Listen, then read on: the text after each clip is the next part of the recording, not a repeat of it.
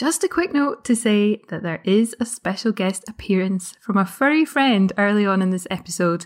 It happens, this is real life, we're not in a studio. It doesn't last long though. I think he found the toy he was looking for. So with that pre-warning, please enjoy this conversation and super helpful insights on pricing shared by Samantha and Andrea from Harlow. Welcome to 15 Minute Freelancer, your snack-sized guide to being your own boss and building a business and life you love. I'm your host, Louise Shanahan. My LinkedIn bio says I'm a freelance health copywriter, but for the next 15 minutes, I'll be tickling your ears with practical strategies, behind-the-scenes stories, and nuggets of wisdom so you can create a freelance business that works for you. Whether you're just starting out or you've been self-employed for a while, I'll be right here with you to help you navigate the ups and downs of freelancing life. So grab a coffee, relax, and join me for 15 minutes of freelancing fun. Don't forget to hit subscribe. Hello everyone, Louise Shanahan here, and today I'm very excited to be speaking to Samantha Anderl and Andrea Wilt, who are the founders of Harlow.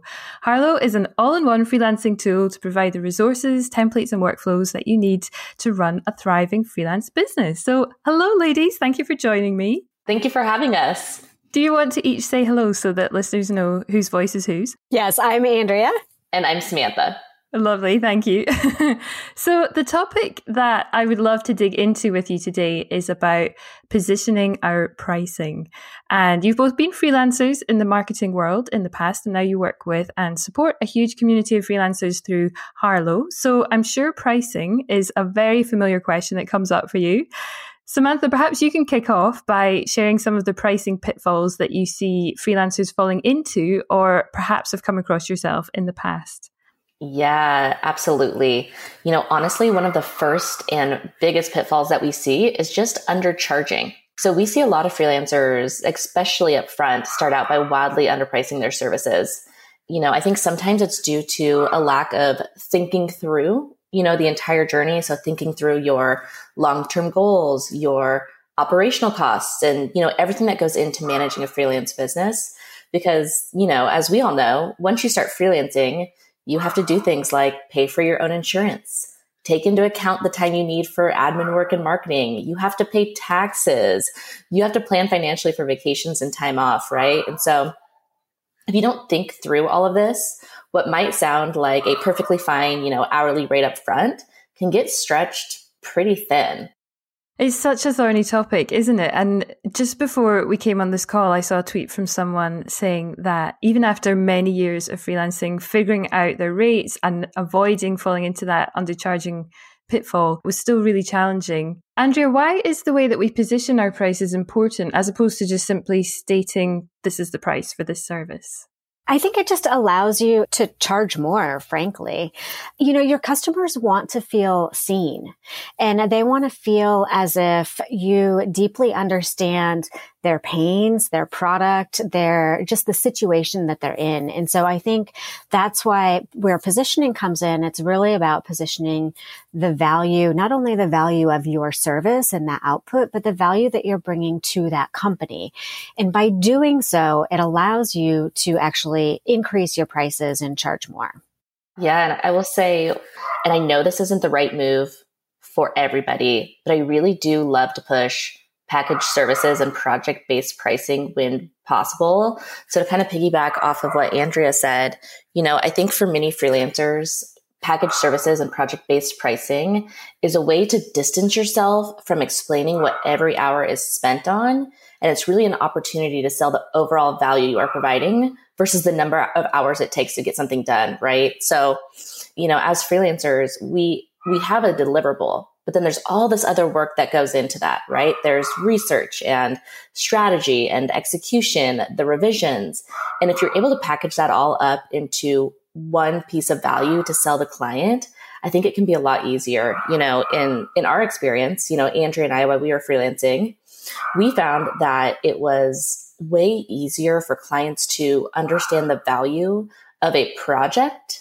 And it was much harder for them to understand how long certain work takes to accomplish and to be able to actually stomach that, right? If you tell somebody that something takes 30 hours, they're like, well, what are you spending all of those 30 hours on? But if you tell someone that something costs $15,000 and this is the outcome that they're going to get, that can be much easier to stomach. Do you have any suggestions for how freelancers can approach that conversation with clients? Because sometimes the clients come to these discussions maybe expecting it to be priced in hours or maybe as a day rate. So how can freelancers kind of get into that conversation if it's not something that the client's expecting? I think that's interesting when clients come to a freelancer with an expectation, right? Because as freelancers, we manage our own business, right? Like we should have full control over what we are charging and what we are offering. And so I think, as a freelancer, the more that you can set those expectations up front, and one way to actually do that is to, once you define the value, how you're charging, how you're going to package your services, make sure that your potential clients can find that information, right? So if it's on your website, on social media, when you get referrals from other freelancers or from other clients you've worked with, make sure that they know and understand how you package your services.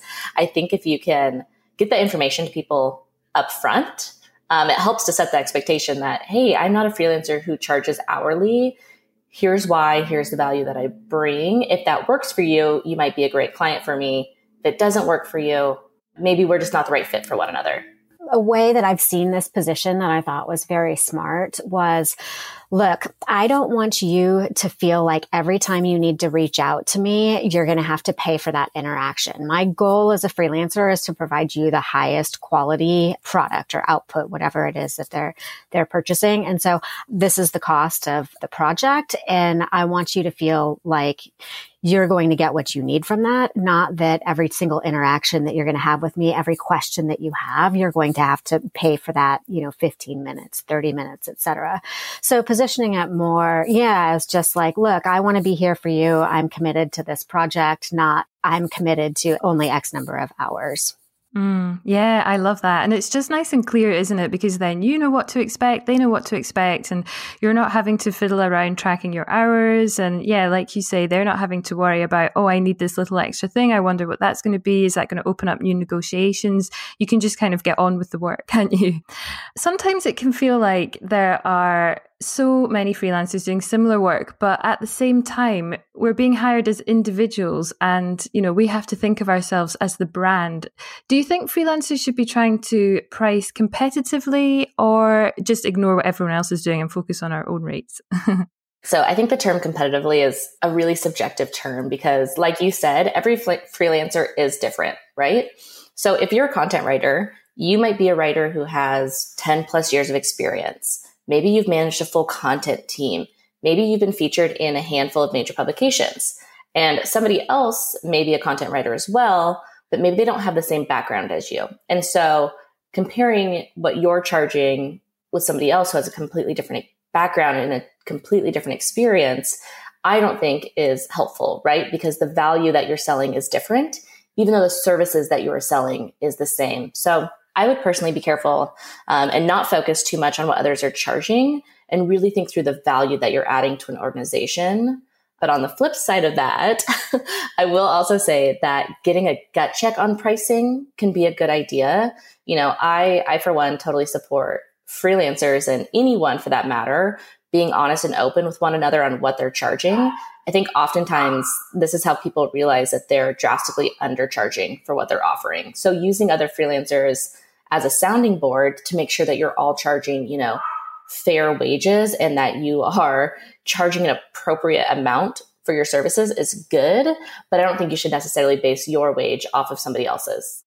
I think it's an interesting data point and especially helpful when you're just getting started. I know a lot of freelancers, when they first come into it, they just have no idea where to start.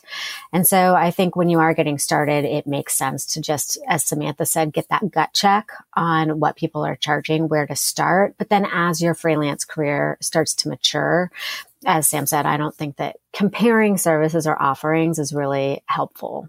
Yeah, I think that's a good point. I think for some industries, there are lots of surveys where you can see what the average price is, what average day rates are and things like that. And that can be really useful when you're just getting started or to maybe show if you're drastically undercharging or you're a bit of an outlier. But it definitely seems like once you kind of get your feet under the table a bit more and you're a bit more confident and you have your own processes, the value of the work that you're selling, it's not always that helpful to compare to what other people are doing. Exactly. And most people, again, are packaging and positioning their pricing differently too, right? And their overall services. So just because you're a designer doesn't mean that you're providing the same design services. And it becomes really nuanced with what we're providing as freelancers and to which industries we're providing that service, because that also makes a difference. Yeah, it does. Different kinds of services, different freelancers, different countries as well. All of that factors in. We often hear the advice to make it better and charge more, but usually that means marketing in a slightly different way. And we've talked about positioning a bit. I wonder if there are any other ways that freelancers should think about positioning their pricing in order to charge more. Yeah. So I think this, of course, goes back to how you position kind of your services and your pricing overall. When Andrea and I actually first started freelancing, we went through a pretty in-depth exercise where we actually defined who we were and why we were qualified to offer these services, what we do, and how do we bundle our services to best help companies, and then what our overall value was. And sometimes that was from customer quotes and testimonials from other companies that we've helped that really helped us showcase, the full picture of who we are, what we do, what our overall value is. And once we were able to define that, it gave us a lot more confidence in our pricing and being able to charge more because we were able to tell a story about what we were offering, right? So once we had that defined, we then plastered that message across social media, on our website. We put it in our proposals. We worked really hard to make sure that new and existing clients understood upfront what that value was and what we offered. And that came first. And then pricing came second, right? So it's like, it starts by selling the value that you're offering and then putting a price to that value. For me, it also just comes back to what we were talking about earlier, focusing on the outcomes rather than the output of your work. So what are the outcomes that your client will achieve by working with you? And that's like the positioning of the value. And that way, when they, potential clients come to your website, they see you on social, et cetera, your message is always consistent and they can see, yes, this is actually going to solve my specific problem. These people are speaking to me. So I think it's really comes down to just like making sure that you can clearly define who you are, what you're offering, what you bring to the table, and then making sure that that message is consistent everywhere and tie that into your pricing. I love that. So it's like telling a compelling story, telling it consistently and making sure that your ideal client feels really taken care of through that. That's so good. Absolutely. And it's interesting because when we're talking about freelancer pricing and positioning, it's the same positioning and pricing exercise that you would go through if you were a larger company, right? If you were selling a product or a service, you always start by selling the benefit and the value and then following up with pricing. I think that's all been so helpful for people. It's such a tricky issue for freelancers. So I think that definitely the more open discussions that we can have about this, the better. You have more pricing advice on the Harlow website, don't you? So if listeners want to find out more about that, where should they go? Yeah, absolutely. So if you want to just look into Harlow, we have a great resources section that, as you mentioned, has a lot of information on pricing, as well as a number of other hot topics for freelancers. You can go to meetharlow.com. Our resources center is right there in the nav. We also talk about pricing and a lot of other common issues and hot topics for freelancers across social. So you can find us on Twitter, on LinkedIn, Instagram. We're kind of new to TikTok. So you can find us everywhere at Meet Harlow. That's brilliant. We'll put that in the show notes. And I saw that you have a freelance pricing 101 guide, which is so helpful. So whether people are just starting out or maybe they just want to kind of refresh their pricing, that would be a really good thing to look at. So I'll add that link in as well. Amazing. So thank you both for joining me. So it's been great to chat to you both. And thank you to everyone for listening. Please do let me know if you've put these tips into practice. You can find me at Louise Shanahan _ on Twitter or on LinkedIn. And I'm sure Samantha and Andrea would love to know how you get on with that too. Until next time, happy freelancing. You've been listening to 15-Minute Freelancer with me, Louise Shanahan, freelance health copywriter and content marketer at thecopyprescription.com. If you enjoyed this, please hit subscribe, leave a review, or share it with a freelance friend. And if you've got a freelancing question you want answered on the podcast, find me and say hi on Twitter, LinkedIn, or Instagram. Thanks, and until next time, happy freelancing!